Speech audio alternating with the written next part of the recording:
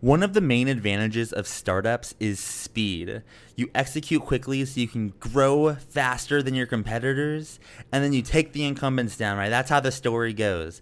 Well, unfortunately, going fast and executing quickly is a little harder when you're remote because you're not in the same room. You can't get together and whiteboard out a problem, right? Remote makes it a little slower, which really matters for a startup, which is why I'm really excited to introduce our new sponsor for Forward Thinking Founders, Sidekick. Sidekick is a hardware device that connects remote founders with an always-on video. With Sidekick, you just turn and you talk just as if you're sitting in the same room. It's great for teams that are working on something from scratch and are working all the time founding a company. Luckily, because you're a listener of Forward Thinking Founders, you get Sidekick for a discount, $5 off per device. So if you're interested in having an in-person feeling, in-person environment with your remote team, feel free to go to sidekick.video/FTF to get $5 off a device per device. So you could save up to $20, $30, $40 a month by going to sidekick.video/FTF. So if you're feeling the remote woes, you know where to go. Sidekick.video/FTF. What is going on, everyone? Thanks for tuning in to another episode of Forward Thinking Founders. I am very grateful to have your attention, at least for the next 15 minutes of this episode. Forward Thinking Founders is a podcast where I interview pre-seed and seed stage founders about their products, what they want to build into the world, and why. We dive into how they spend their time, what's their vision, what's the origin stories, all these things, so you can learn all about what's coming tomorrow. Because these companies haven't hit critical scale yet. Most of them haven't hit product market fit. These are just early stage companies, and the big question is, what can this be? And in this podcast, we bring that out. So with that, I really hope you enjoy your time listening to today's episode. And I've already done 200 plus, so if you like this one, listen to some of the other ones, like with Imadi Kund, Austin Allred, Leah Culver. We have great interviews, so check it out, enjoy the repository, and for now, let's get into today's episode. Here we go. All right, how's it going, everyone? Welcome to another episode of Forward Thinking Founders, where we talk to founders about their companies, their visions for the future, and how the two collide. Today, I'm excited to be talking to Michael Aubrey, who is the founder of Story Creator. Welcome to the show. How's it going? Hey, what's up, Matt? Good to be here. Yeah, it's good to have you on. And when I discovered Story Creator, just great website, great product. I really wanted to dive into what you're doing. So for people that don't know what Story Creator is, what are you working on? Yeah, so basically it's the Canva for video. I've always been fascinated with design tools. I think they're the most interesting software tool that you could possibly consume. I love working with Sketch, Photoshop, Figma, all these tools. Like, those are my favorite, most delightful experiences that I have while working on the computer. And so I wanted to be a part of that. I wanted to create something that, I loved using. I thought it'd be fun from an engineering perspective. And so I just went for it.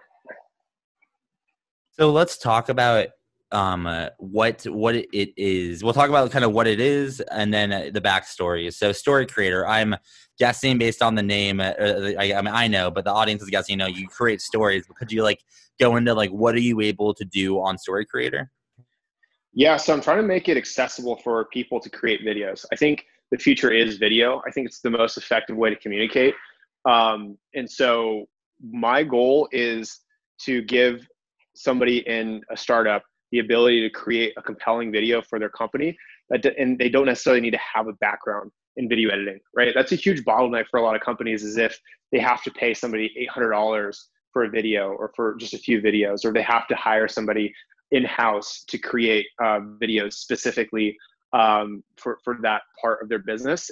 There's a lot of overhead for that. So my goal is to try to reduce that friction, reduce that bottleneck, and make it super easy for the solopreneur, for the small startup, for the agency that wants to scale out their organization and not necessarily have to hire a bunch of experts. And even for somebody that does have skills, that wants to be able to reduce the amount of time needed to create social media videos. Yeah, definitely. I mean, I agree that things are shifting to video for sure, and there's still some tools for it are super hefty. But I think before going deeper into what it is and how it works, I kind of want to back up and learn, why did you start this, and a little bit what's the origin story? Yeah, I mean, back when I was in Illinois in a small farm town, I always wanted to make something big. I always wanted to do something with my life, and initially it was sports. I was always interested in getting into sports, and I thought when I was like 13, 14, 15 that I'd be a professional basketball player. And so I dedicated a lot of my time and effort into basketball. I realized shortly after in my late teens that that wasn't going to happen. And so I kind of got into a period where I was a little lost, because this was my dream. This is what I wanted, but I had all this built up sort of aspiration just sitting inside of me that like all this potential that I wanted to unleash. And so I knew, when I eventually found myself during that period, it was to build a company. Like that's sort of the natural transition for ambitious folks. If you don't make it in like acting or sports, it's sort of like you want to dominate in the business world. And so when I was in my late teens, that's sort of like how I redirected all that energy. But the thing was, I was in a small town, limited resources, raised by a single mother, and so I didn't really have connections or network. So I had to sort of like do it on my own. So I figured out the first thing that I needed to do was get out of the town. So I did everything I could to go do that. And so I just packed everything up, left, went to San Francisco. I didn't know exactly what type of company I wanted, or anything about business at the time. I just knew that technology was the future. Technology was interesting. I had a passion for technology.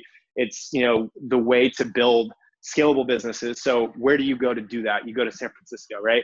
Times are changing now, but back in 2000, I think 13 is when I took the leap. That's where you would want to go, is San Francisco. So I just knew I had to be there. And then from there, I just sort of like figured it out over the years, spending time at various startups. I knew to get into the door, I had to bring something of value. I had to be good at something. I had to be interested in something, and that was engineering, right? I think like if you're in San Francisco, you can be, one of many things. You could be either an engineer, you could be a product manager. A lot of product managers come from an engineering background. So if you're not that, then you're either a marketer or you're sales or something of those sorts. You need to be able to bring something to the table. So I just knew out of all those things, what can I best bring to the table? That was engineering, because that's what I sort of gravitated towards in my late teens. And so that's just what made the most sense. That was my in to the industry. And even if I wanted to build a company, engineering was the tool that I could use to build the company as well. Little did I know that you need a lot more than just engineering skills. You need to like have sort of a well-versed tool belt of various things like marketing and sales. And it's not just engineering. Having engineering is good. But that's sort of the thing that I needed to learn over my time. As long as I had my foot in the door, which is what I was looking for, then I could sort of figure it out. And that's sort of over the 5 years spent in San Francisco. That's what I've done. I just talked to a lot of mentors, talked to a lot of CEOs, made a lot of friends, and talked to them about starting a company, and learned what business was all about, learned what I needed to do going forward. But the biggest thing was just getting that foot in the door. That is the biggest thing to like start a career in tech. And so it's something that so many people have done and so many people have failed at. It's like, and it's one thing I'm actually interested in, which we won't talk about too much here, but just like how to make it, more attainable to break in some ways, because it's so hard for some people if even if they're in another country. But regardless, you did it, right? And now you didn't just do it; you're now like the star of the ecosystem. AKA, you're a founder, right? Like just like Brad Feld talks about, like founders drive ecosystems. So you're founding Story Creator. Tell me a little bit about it. Let's say I wanted to use it for forward thinking. Like what can I do on Story Creator? Is it like a more simple to use like video editor? Is it different tools? Is it like templates? Can you kind of walk me through a little bit how it works? Yeah, exactly. So like the video world, like if you're a professional, there's a lot of nuances to it. Like color correction, there's a lot of like settings that you need to know to be a good video producer. And with that comes a lot of overhead, comes a lot of dials and knobs and a bunch of things that look alien when you open up a thing like an Adobe product, right? They're great products. They're amazing products, well engineered. The only problem is they're very complicated. and sometimes over your head. And so, yeah, that's exactly what it is. The goal is to give you the essentials that you're going to need for a common video. You need like things like the ability to visualize objects on an artboard, like where their placements are, right? That's the first key thing. But now, how do you do that in an easy way? Well, Canva nailed that. So I basically just studied how Canva's artboard works and then just mimic the artboard, right? So you have a very similar experience to that, but then you throw in the concept of time, right? So videos are basically a bunch of images that like, it's just a series of images, right? So it's like what you do in Canva with one image, you need to be able to do that 1,000 times, right? So that's where you have a timeline, right? So you can actually traverse through time. And so you have a series of images through like 10 seconds or 30 seconds or 10 minutes, right? So it's basically you throw in a timeline and you just make that intuitive as well.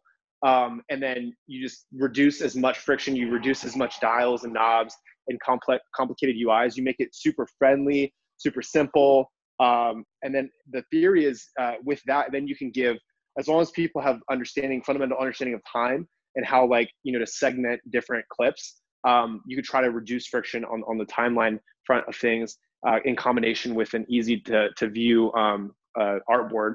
And you just really like declutter the UI, make it super friendly, super easy. And so sort of that's the theory behind making it easier for users. And then in combination with getting feedback, just talking to a lot of users and iterating. But that's the end goal, is to try to make it as friendly as possible. Yeah, definitely. I mean, you can even look at anyone listening can go to your website now. Correct me if I'm wrong, but I think it's Story Creator app, and just see this. I mean, it's a friendly brand, and the examples of this, it looks fun, right? You go to the website and it's like, damn, like I want to use this tool. Like this looks fun. Are you positioning yourself not necessarily externally, but in your head? Do you kind of want to like you look at Adobe and like these are like super, just like complicated, powerful tools?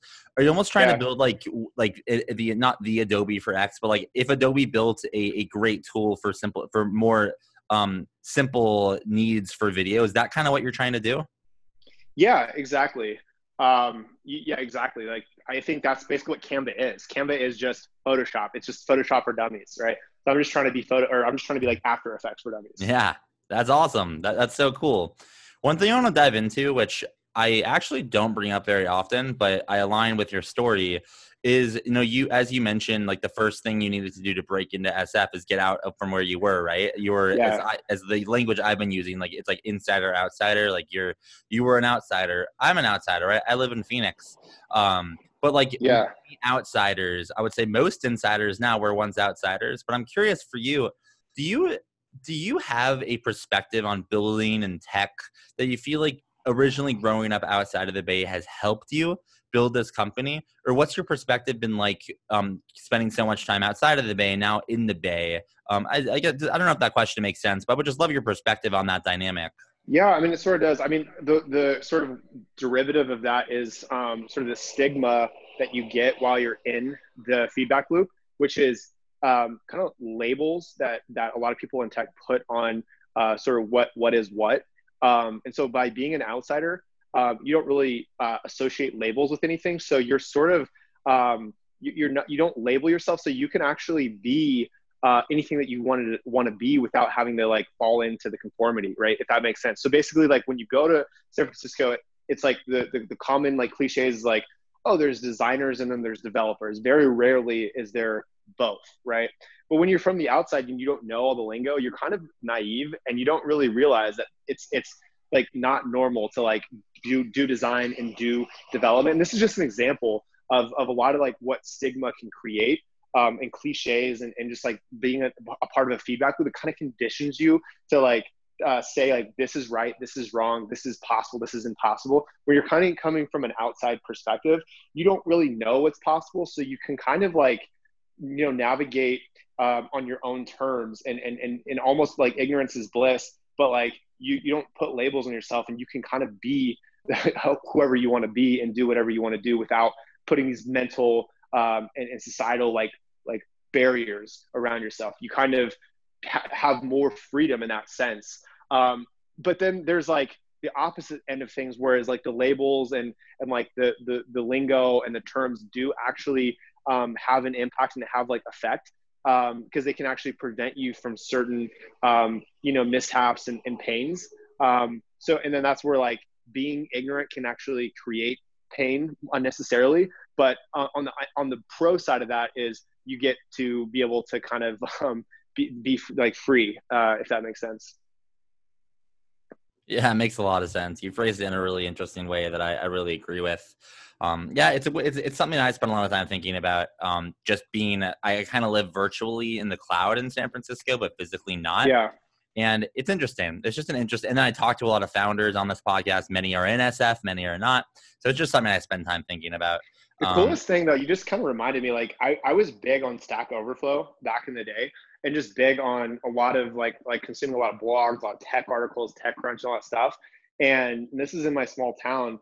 I remember the first time I entered San Francisco, the first thing I saw was all the like tech ads, like the billboards of all like the companies that I loved and adored. I remember I was using MongoDB at one point. I remember like my first time going into Palo Alto, like I saw right next to the Phil's Coffee, there was MongoDB, like the headquarters, and I just remember driving around and see like the Lyft headquarters and seeing like all like the Twitter building. And I was just like, I was so mesmerized by being in San Francisco, because it's almost like you're in the intranet when you're in San Francisco. It's really trippy.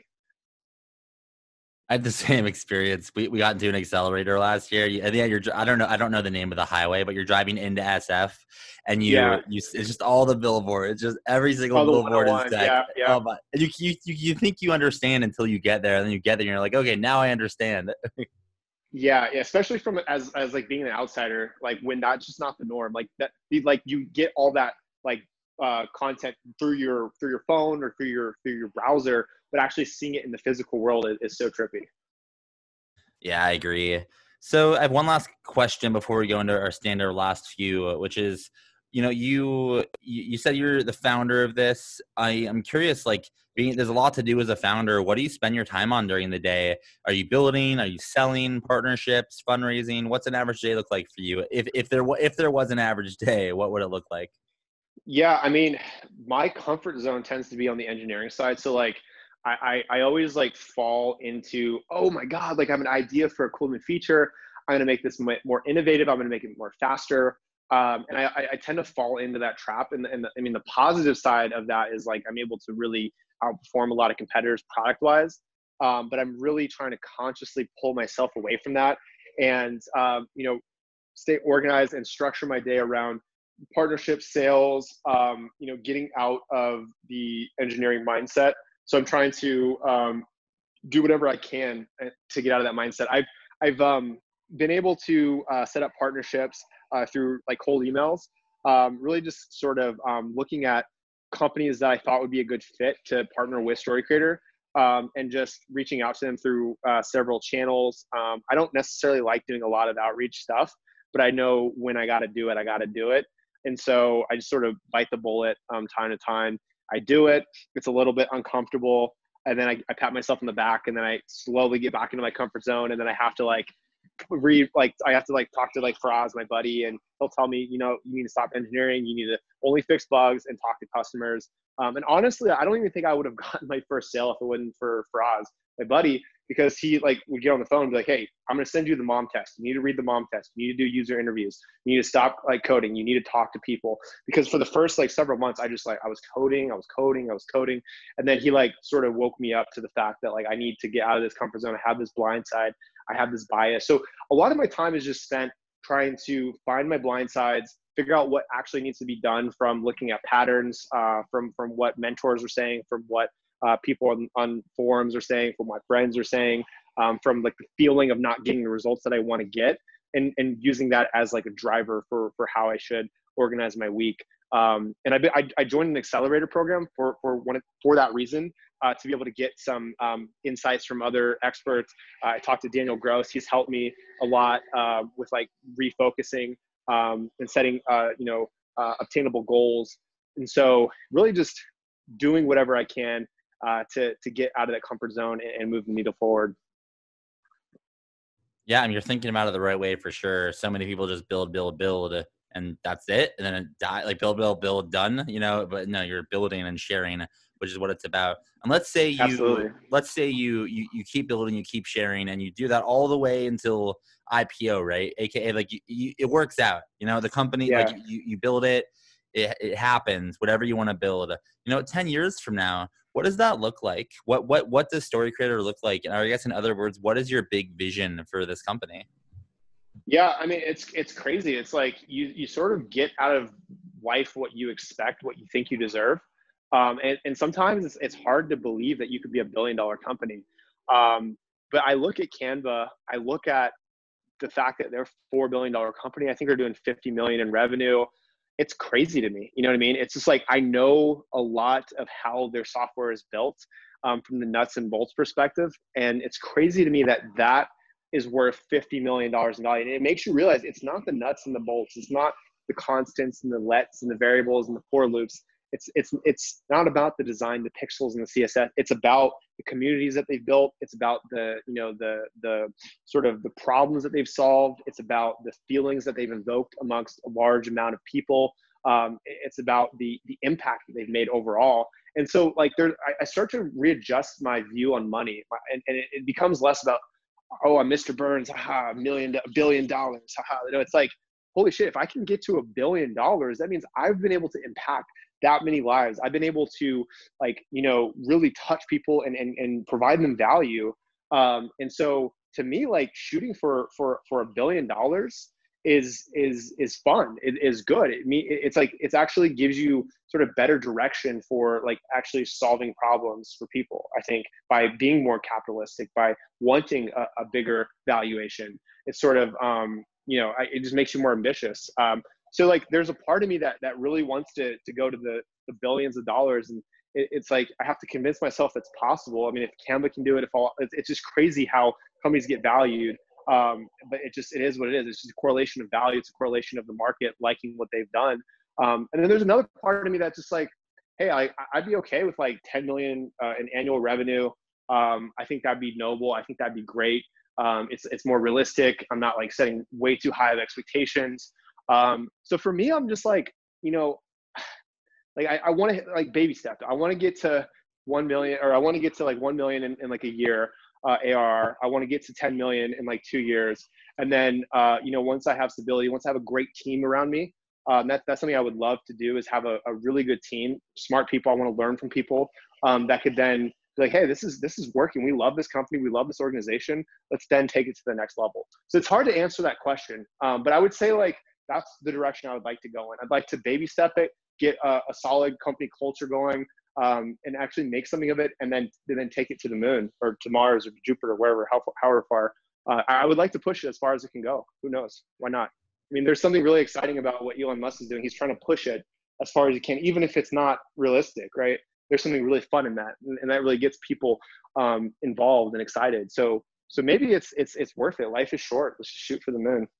Why not? So let's say you get to Jupiter, and let's say I think you will get to Jupiter. Obviously, from Earth to Jupiter, you're going to need some help, right? You'll need some employees, like what you're talking about. You might need some investors if you want to go down that route. You'll need users and customers. But what I can guarantee you what you'll need is help from the forward-thinking founders community. So for my last question for you is, how can the forward-thinking founders community and listener base help you? You know what? I'm always on the lookout for a good community. Like the value that like Indie Hackers has offered me has been amazing. The value that like Sam Parr's Trend Group has offered me is amazing. Like really good high value communities can make the difference between like night and day. And so, yeah, I'm really looking forward to a high value community. I think it could, help me connect with like-minded people, people that, are 5 steps ahead of me, can give me a little bit of direction. And then I'd like to also, share what I've been learning and maybe teach a few other people that I might be a few steps ahead of, because that's the best way to learn yourself. And it also offers other people value too. So I love communities. I would be glad to be a part of that. And I guess final question, is there an ask that you have? Is there something that you're focusing right now with your company? Are you hiring someone? Are you looking for customers, for BD? Are you, fundraising? What is there an ask that you have that maybe someone listening might be able to help out with? Yeah, so I'm looking to raise a round. I'm gonna close the round at 300K. I have a few VCs that I'm talking, or not VCs, but angels that I'm talking to. I don't want like a huge amount of capital and a lot of expectations. I'd rather keep that low. I'd rather give myself 18 months of like secured runway, and also like cash to be able to put into the business for growth. Cash for ads, cash for really smart people that can handle a lot of the weaknesses that I have, like in that are experts in like marketing and growth. And so yes, I am raising capital, and I'm also looking for really smart people that want to be a part of this mission, and that would like to reap in the benefits from our successes. All right. And then finally, where can people find your company, your app? What's the website URL? Are you open on email? Are you on Twitter? How can people connect for the Yeah, last I'm question? everywhere. Find me at storycreatorapp.com or at Michael Aubry, Aubry, no E. Some people get that mixed up, on Twitter or Instagram. I've actually like done less Instagram. I'm more into Twitter now. Twitter's great. Yeah, you can reach me out there, and we'll connect. All right. Well, thank you so much for coming on to the podcast. I think what you're working on is really interesting. I think your enthusiasm and charisma will take you very far. And I just wish you the best of luck making it happen, going to Jupiter. Thank you. Likewise.